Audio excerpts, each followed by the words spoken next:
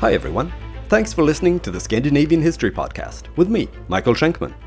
Last time, we looked at how the celebrations surrounding the coronation of Christian II as King of Sweden descended into homicidal chaos when Archbishop Gustav Trolle demanded that virtually the whole Swedish national leadership be punished for heresy because they had ousted him, locked him up, and torn down one of his castles. King Christian was happy to oblige and had more than 100 people executed, including several members of the Swedish high nobility as well as 2 bishops. On his way home to Denmark, he stopped along the route and arrested and executed even more notable Swedes. The mass execution in Stockholm is known to history as the Stockholm bloodbath, and the whole affair rendered the king the epithet Christian the Tyrant in Swedish historiography.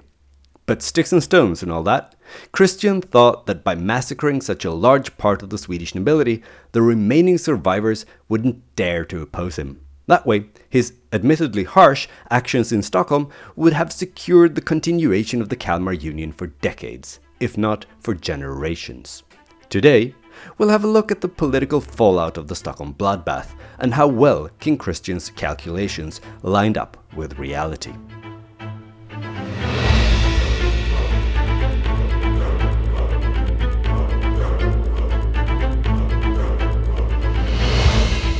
Episode 71, Breaking Up.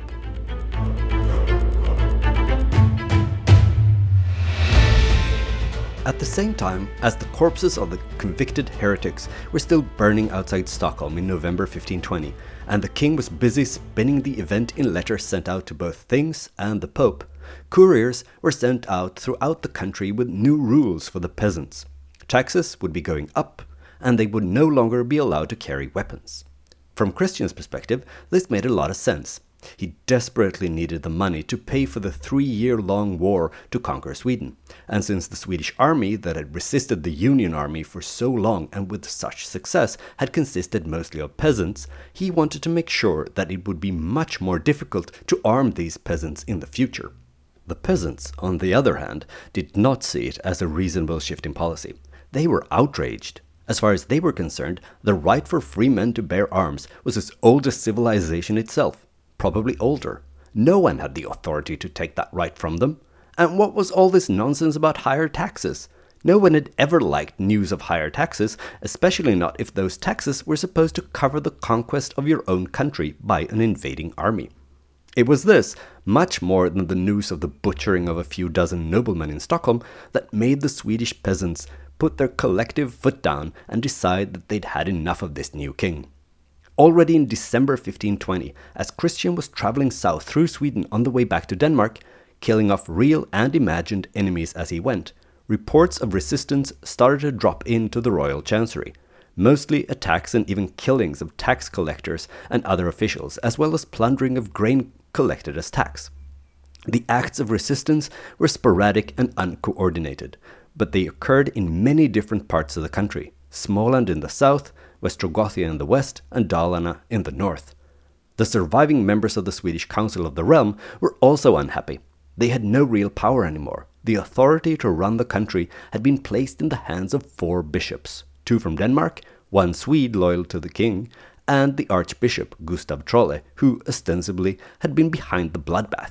All commands of castles had also been placed in the hands of Danes and other foreigners.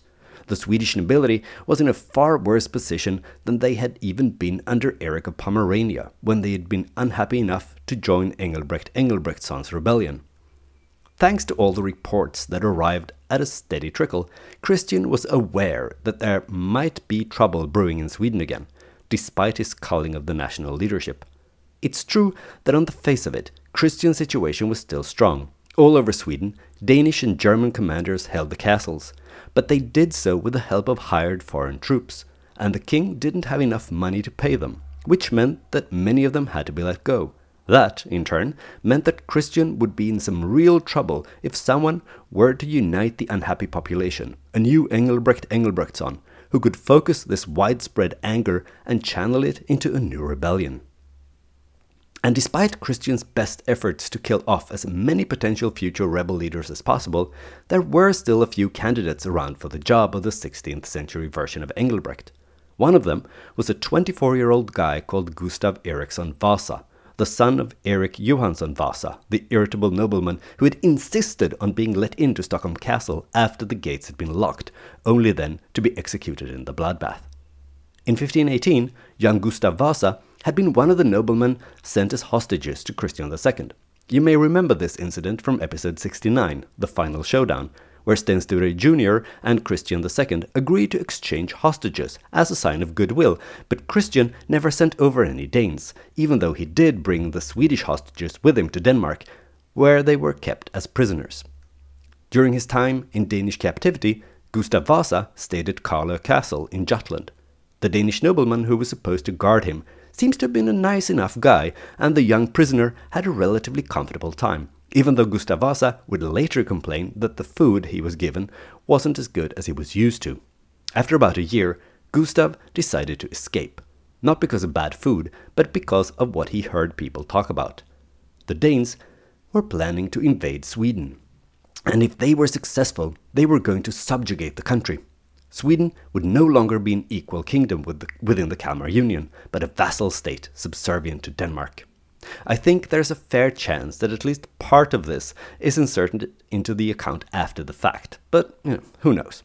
Anyway, since the Danish nobleman who was supposed to guard him was such a nice guy, he didn't keep Gustav Vasa locked up at the castle, so it was relatively easy for him to escape, which he did and managed to make it to the leading Hanseatic city of Lübeck. In Lübeck, as in most other Hanseatic cities, Christian II wasn't particularly popular. People worried about the Danish king's ambitions to create a new Scandinavian trading network with Copenhagen as the center to compete with the Hanseatic League. We've talked about these plans in past episodes, including last time.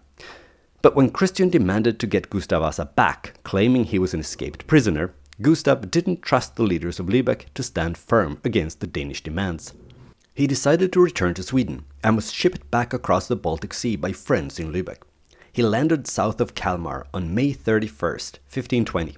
At the time, the city was under siege by Danish forces, but apparently the siege wasn't all that effective because Gustav Vasa managed to sneak in.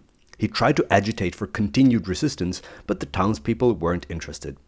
They were sick of war and thought Christian couldn't be much worse than any other king. Disappointed, Gustav Vasa snuck out of Kalmar again and traveled through Småland, trying to get the peasants to rise up.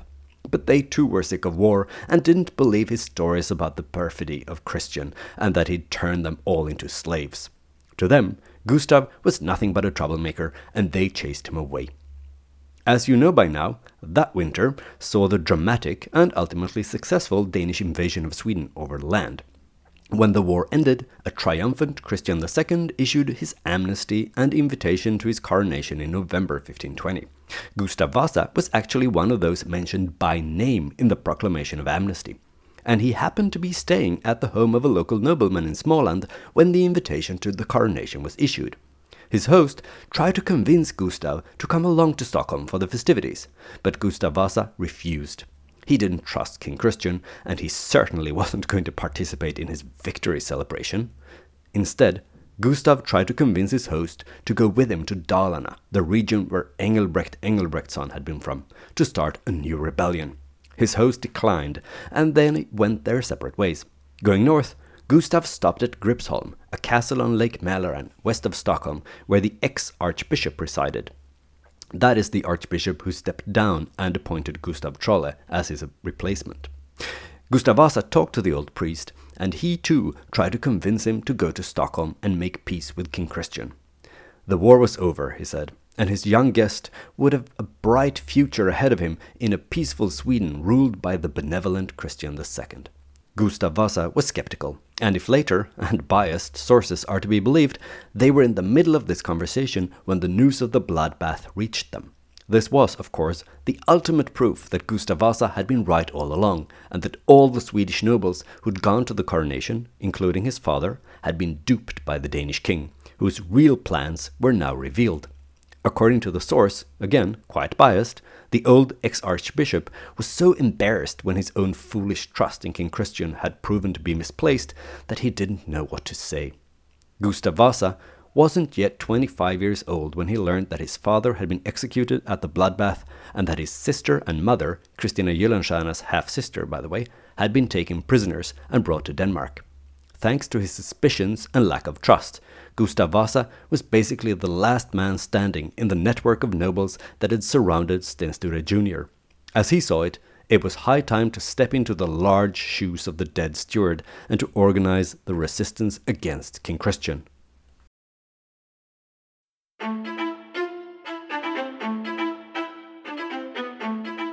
From Gripsholm, Gustav Vasa continued north to Dalarna. Our only source to what happened there is a well-known but not very reliable chronicle written to glorify Gustav Vasa's life. The already glorifying chronicle has been augmented over time with folk tales about Gustav Vasa's adventures. Many of the episodes are entertaining, but few, if any, are true. The chronicle tells us that Gustav Vasa reached the house of a friend from his university days, who lived in southern Dalarna. Gustav Vasa was traveling incognito, dressed like a peasant, since the Danes were after him by now. But apparently he was wearing his regular clothes underneath, which must have been quite bulky and uncomfortable. But it's necessary for the plot because it enabled a servant girl to catch a glimpse of gold brocade under the simple peasant garb. This, of course, made her realize that her master's guest wasn't some ordinary peasant. This spooked Gustav's old friend, who refused to help him, instead asking him to leave. Gustav Vasa continued on his journey, but was unfortunate enough to fall into a lake. Luckily enough, a local farmer helped him up and took him home to let Gustav dry. But the farmer betrayed him and set off to alert the Danish authorities to the whereabouts of the escaped nobleman. The farmer's wife wasn't as deceitful as her husband, though, and when she saw her husband leave, she got suspicious. She warned Gustav Vasa that he had to leave immediately. And since he had to do so discreetly, he climbed out through the privy, that is, the toilet. Quick-thinking and patriotic women are actually common in several of these apocryphal vignettes. In one instance, Danish soldiers supposedly arrived at a farm when Gustav was there, but the farmer's wife saved him from discovery by slapping him and yelling at him to go to work, convincing the soldiers that he was nothing but a lowly servant and not an aristocrat on the run. In another story, a farmer's wife hid Gustav Vasa in the kitchen cellar, then placed a bathtub on the hatch, blocking the only entrance to the hiding place until the soldiers left. Around Christmas time, Gustav Vasa reached the town of Mora, some 300 kilometers northwest of Stockholm. Here, he spoke to the locals, trying to convince them to join his rebellion against King Christian. He generously offered to lead them to liberty from Danish slavery, but the townspeople here were as skeptical as everywhere else. They didn't see the point in rising up against King Christian, and so a no doubt disappointed Gustav Vasa had no other choice but to continue on his journey. He had failed to start a rebellion, and now he could only focus on trying to save his own skin, escaping the wrath of King Christian by trying to cross the border into Norway. But soon after Gustav Vasa had left Mora, a man reached the town and told of Christian II's latest exploits, traveling through the country, executing people, demanding higher taxes, and confiscating people's weapons. This made the locals change their minds about the benefit of a rebellion. They set out to catch up with Gustav Vasa on his way to the Norwegian border, and when they did, they begged him to return with them to Mora. They would make him the leader of a rebellion to oust Christian the tyrant. It wasn't too difficult to convince Gustav Vasa, who readily agreed. Upon his return to Mora, he was declared the leader of the uprising against the Danish tyrant. In the early 20th century, patriotic fans of Gustav Vasa and his adventures in Dalarna had the idea of creating a cross-country skiing competition, covering the same distance Gustav Vasa is supposed to have traveled before the people of Mora caught up with him and convinced him to turn around. To this very day, more than 100 years later, thousands of people still ski the approximately 90 kilometers on the first Sunday of March every year. More or less at the same time as Gustav Vasa was elected leader of the rebellion in Dalarna, things started to move in other parts of the country as well. King Christian had earned many new enemies in Småland in the wake of the executions of real or imagined opponents in that region.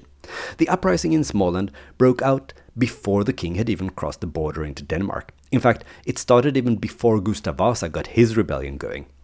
The flames of the uprising spread quickly throughout the northern parts of the country, and Christian's troops had to start withdrawing gradually southward over the winter. When Västerås fell to the troops under Gustav Vasa's command in the spring of 1521, Christian II sent a message to the Swedish rebel leader that he wanted to talk terms for a truce. But Gustav Vasa rebuffed him. He didn't trust the Danish king and didn't think that there was any point negotiating with him. By May 1521, all of Sweden north of Lake Mälaren was in the hands of the rebels. Large parts of Småland and western Sweden were also under Gustav Vasa's control. At this point, one after the other, members of the Swedish council started to abandon King Christian and join the rebellion. In the summer, leading nobles in other parts of the country also started to turn on the king, like rats abandoning the sinking ship. Even the bishop Hans Brask from Linköping, the cleric who had been saved from the bloodbath thanks to his stunt with the note under the seal, joined Gustav Vasa's side. In parallel, nobles who remained loyal to the king started to leave Sweden for Denmark.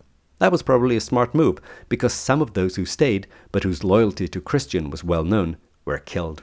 Among those who left was Gustav Trolle, the archbishop, the man probably most unlikely to survive a successful rebellion if he'd stay in Sweden. In August that year, representatives from the Swedish nobility gathered in Vadstena and elected Gustav Vasa captain of the realm. That's the same title Engelbrekt Engelbrektsson had been given almost 100 years before. Gustav was now the undisputed leader of the nationwide rebellion against King Christian II.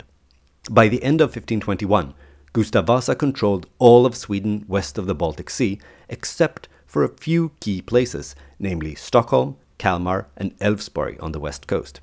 The new captain of the realm knew that he didn't stand a chance to capture these strongholds. He didn't have the professional army required to take properly defended castles. All he had was a small number of mercenaries. The rest of his army was made up by the usual Swedish peasant force. To make matters worse, the Danes still upheld its blockade against Swedish ports. The Danish fleet was also used both to supply the Danish-held castles from the sea and to attack Swedish coastal communities, more or less at will.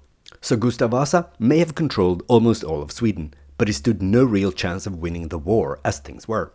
He couldn't dislodge the last Danes without professional troops and a fleet, and for that he needed money and aid from abroad. Fortunately for Gustav Vasa, he had friends abroad, and even more fortunately, they didn't like Christian II any more than he did. So in the spring of 1522, Gustav Vasa turned to Lübeck. He asked for ships, troops, artillery, and money in order to deal a decisive blow to the Danish forces and win the war against King Christian. As you know by now, the King of Denmark had few friends in Lübeck. Ever since Christian I, the Danish crown had tried to redirect trade away from the Hansa and to Copenhagen, and now Christian II was trying to ally his kingdom with the Dutch against the Hanseatic League. That meant that Lübeck was eager for Christian not to succeed in his efforts to retake Sweden, since that would almost certainly mean that they'd lose their excellent trading connections in Stockholm and in the Swedish mining region further inland. In other words, when they received Gustav Vasa's request, Lübeck explained that they'd be happy to support Sweden financially and militarily if Gustav Vasa promised the Hanseatic city rights and privileges, including toll-free trade, after the war was won. Gustav Vasa accepted, and Lübeck was quick to supply what he needed. The effect of the assistance could be seen almost immediately. The Swedish forces managed to put the remaining Danish-held castles under siege, and the Lübeck fleet harassed the Danish ships, making it tricky to resupply the besieged castles from the sea.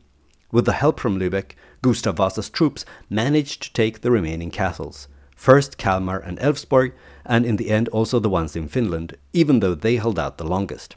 Only Stockholm remained in Danish hands when dramatic news arrived from Denmark. After the debacle in Sweden, the Danish Council of the Realm had seen its chance to get rid of the unpopular Christian II, and they had decided to take that chance and run with it. They didn't like the king's reforms, his laws, his taxes, his favoring of talent over nobility, and now he had failed to keep Sweden, so he was weak.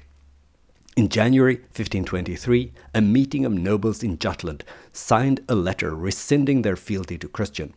But you can't just get rid of a king like that. You need someone to replace him. So the Danish nobles turned to his uncle, the Duke Frederick of Schleswig-Holstein. They wanted to keep the plans to oust Christian II and the letter they'd signed a secret from the king until they had had the chance to gather more support. And that makes sense considering the king's track record when it came to treating his vanquished opponents. But by chance, the king found out about it sooner than they had expected and hoped. According to a later chronicle, the trustworthiness of which we can discuss later so we won't ruin a good story, King Christian was staying in Vejle on the east coast of Jutland when a member of the council passed by. The council member was on the way to Frederick to officially ask if he was willing to replace Christian as king, so he probably wasn't too keen on spending time with the monarch. But he couldn't just pass by Vejle without popping in to see the king. That would have made the already quite paranoid Christian way too suspicious. So the nobleman with the important mission had to stay and call on the king, but of course said nothing of the real reason for his being out and about. The two men had a pleasant meal together, and then the council member set off again. He was no doubt relieved that he'd gotten away, and he must have been in a hurry to leave, because he forgot his gloves. That can be annoying if you don't like your hands to get cold, but it was worse than that, because he'd hidden the secret and very treasonous letter to Duke Frederick in one of his gloves, where the king found it and was alerted to the plot to get rid of him. We don't really know if it happened like this or in some other, more plausible way, but King Christian did soon realize that he'd definitely lost the support of the Danish council and that civil war was at hand. In case you were wondering, Duke Frederick was the son of Christian I, and perhaps you'd think that he'd hesitate to stab his nephew in the back by participating in toppling him and then taking his crown. But you'd be wrong. Christian had made sure to alienate his uncle by colluding with the Holy Roman Emperor to rob Frederick of his title as Duke, and back in 1520, the king had even threatened to send his successful army from Sweden to chase after his uncle. So Frederick was more than happy to join the rebellious Danish nobles in their attempt to kick Christian out. Now Frederick invaded Denmark at the head of an army made up of soldiers from his duchy of Holstein as well as Lübeck. As we've established before, the Hanseatic city was no friend of Christian II, and when a chance to rob him of his Danish crown as well presented itself, they contributed soldiers.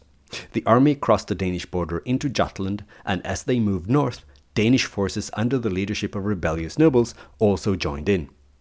When they reached Viborg in northern Jutland, not the Viborg in eastern Finland, Frederick was declared King Frederick I of Denmark.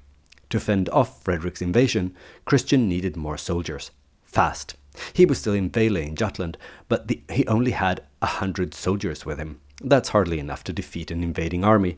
The king decided he had to go to the islands to raise more troops, and so on a cold February night in 1523, Christian set out on a boat across the narrow Little Belt Strait toward the island of Funen.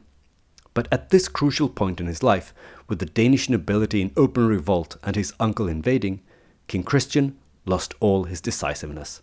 That night, the king crossed the strait between Jutland and Funen over a dozen times, changing his mind about where to go and what to do. At daybreak, he was closest to the island Funen, so he got off there, giving up Jutland to the rebels. Instead, Christian made it for the island of Zealand and Copenhagen, where he hoped to regroup and rally his supporters. But the rebellion spread. More and more troops gathered against him, and peasants started to refuse to pay taxes to Christian. Within weeks, he had lost control over most of the kingdom. In April 1523, he made his mind up. After having received yet another gloomy report about how well the rebellion was going for his uncle Frederick, Christian stood up, looked out the window at a weather vane, and said, "When the wind turns, I'll set sail." Then he gave orders to start preparing for immediate departure. In a few days, most of his household was packed up, including as much of the royal treasury as he could get his hands on. On April 13th, Christian boarded the ship the Lion. It was one of 16 ships he had prepared in Copenhagen harbour. His wife and the 3 children joined him, as did several servants and advisors, including Sigbrit, the mother of the king's dead mistress. All in all, some 60 people, the core of his court, boarded the ships, and at about 2 p.m. they left Copenhagen, sailing north through Øresund toward the North Atlantic. Christian had left one of his last remaining loyalists as the commander in Copenhagen, but that didn't help much. When the old king had fled the country, the remaining parts of Denmark soon surrendered to the new king, Frederick I. But just because he'd won the brief war and was now King of Denmark, that didn't mean that it would be all sunshine and smooth sailing for King Frederick from now on. In order to become king, he had been forced to sign away most of his powers to the Danish nobility. He wasn't allowed to make big decisions without consulting the Council of the Realm. If he acted against their will, they had the right to oust him. This position was exceptionally weak. Some even thought it humiliatingly so. That's why some called Frederick I the prisoner of the nobility, or even the slave of the nobility. Luckily, the new king, who was 51 years old when he ascended the throne, wasn't particularly ambitious or visionary like his nephew had been. Instead, he was calm, mild-mannered, and pliable, content with letting the aristos govern as long as he got to keep his crown. He even spent most of his time in his old residence, Gottorp Castle in Schleswig, where he had lived as a duke.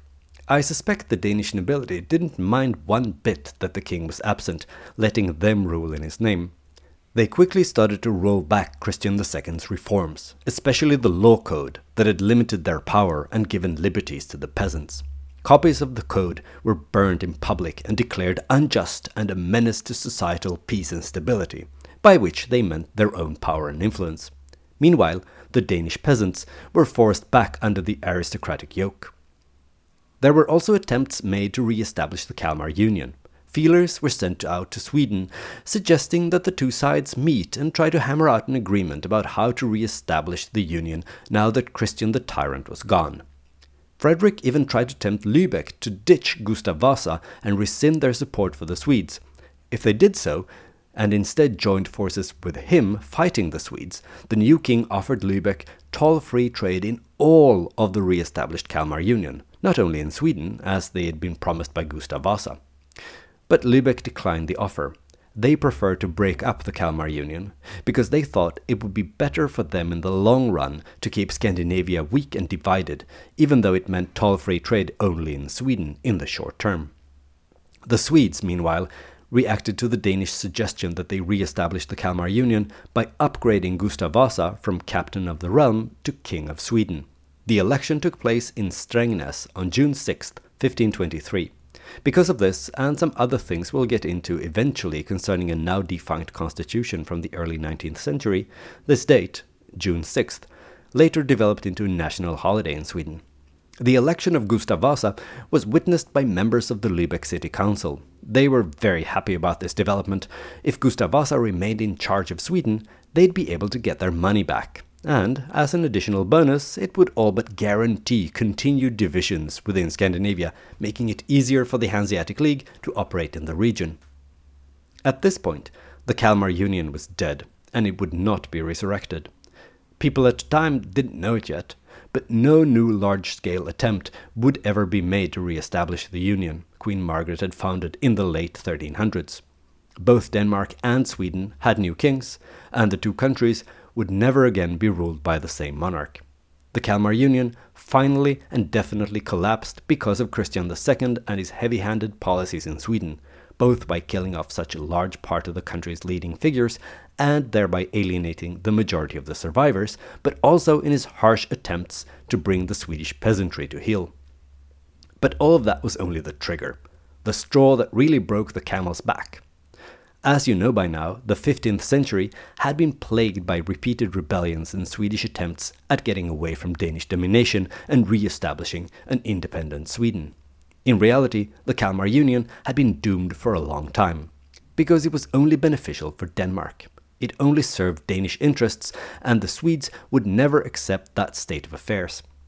They would continue to rebel against what they saw as Danish oppression, and therefore it was only a question of time until they would manage to break free. That does not, however, mean that the Kalmar Union was doomed from the beginning, and that a political entity like this didn't stand a chance of long-term survival. Sure, there were challenges, not least in terms of its size, making it difficult to rule, but the union might have thrived if various Danish kings at its helm would have been smarter about it.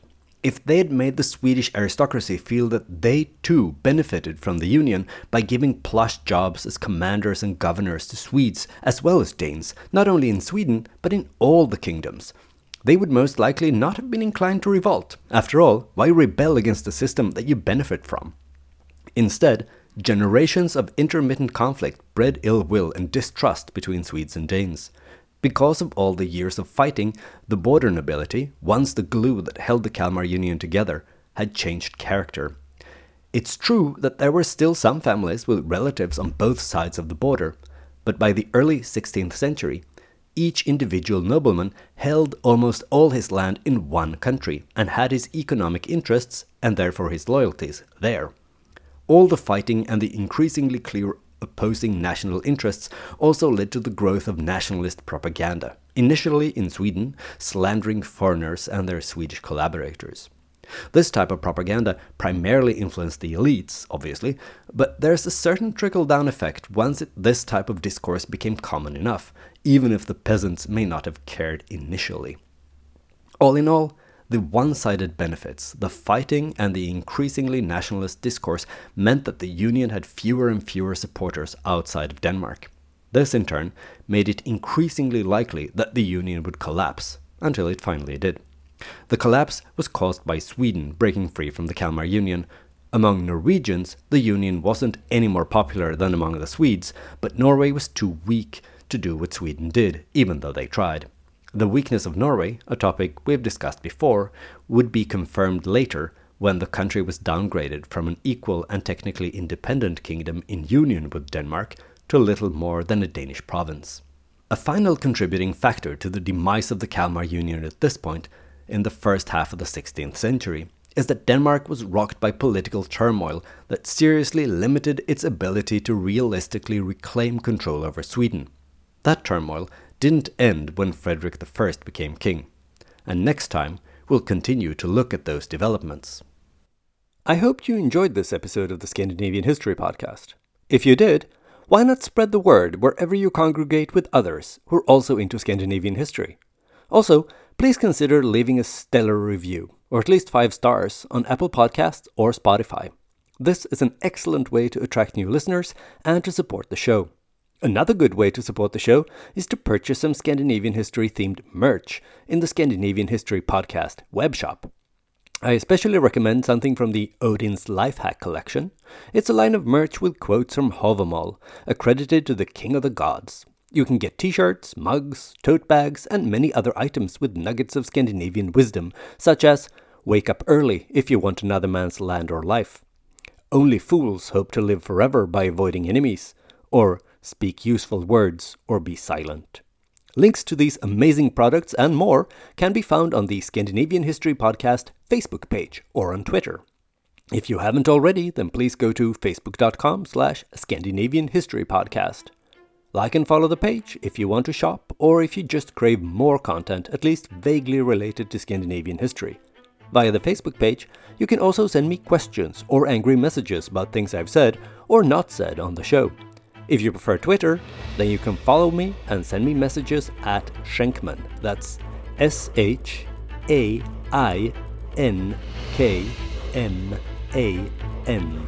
I look forward to hearing from you.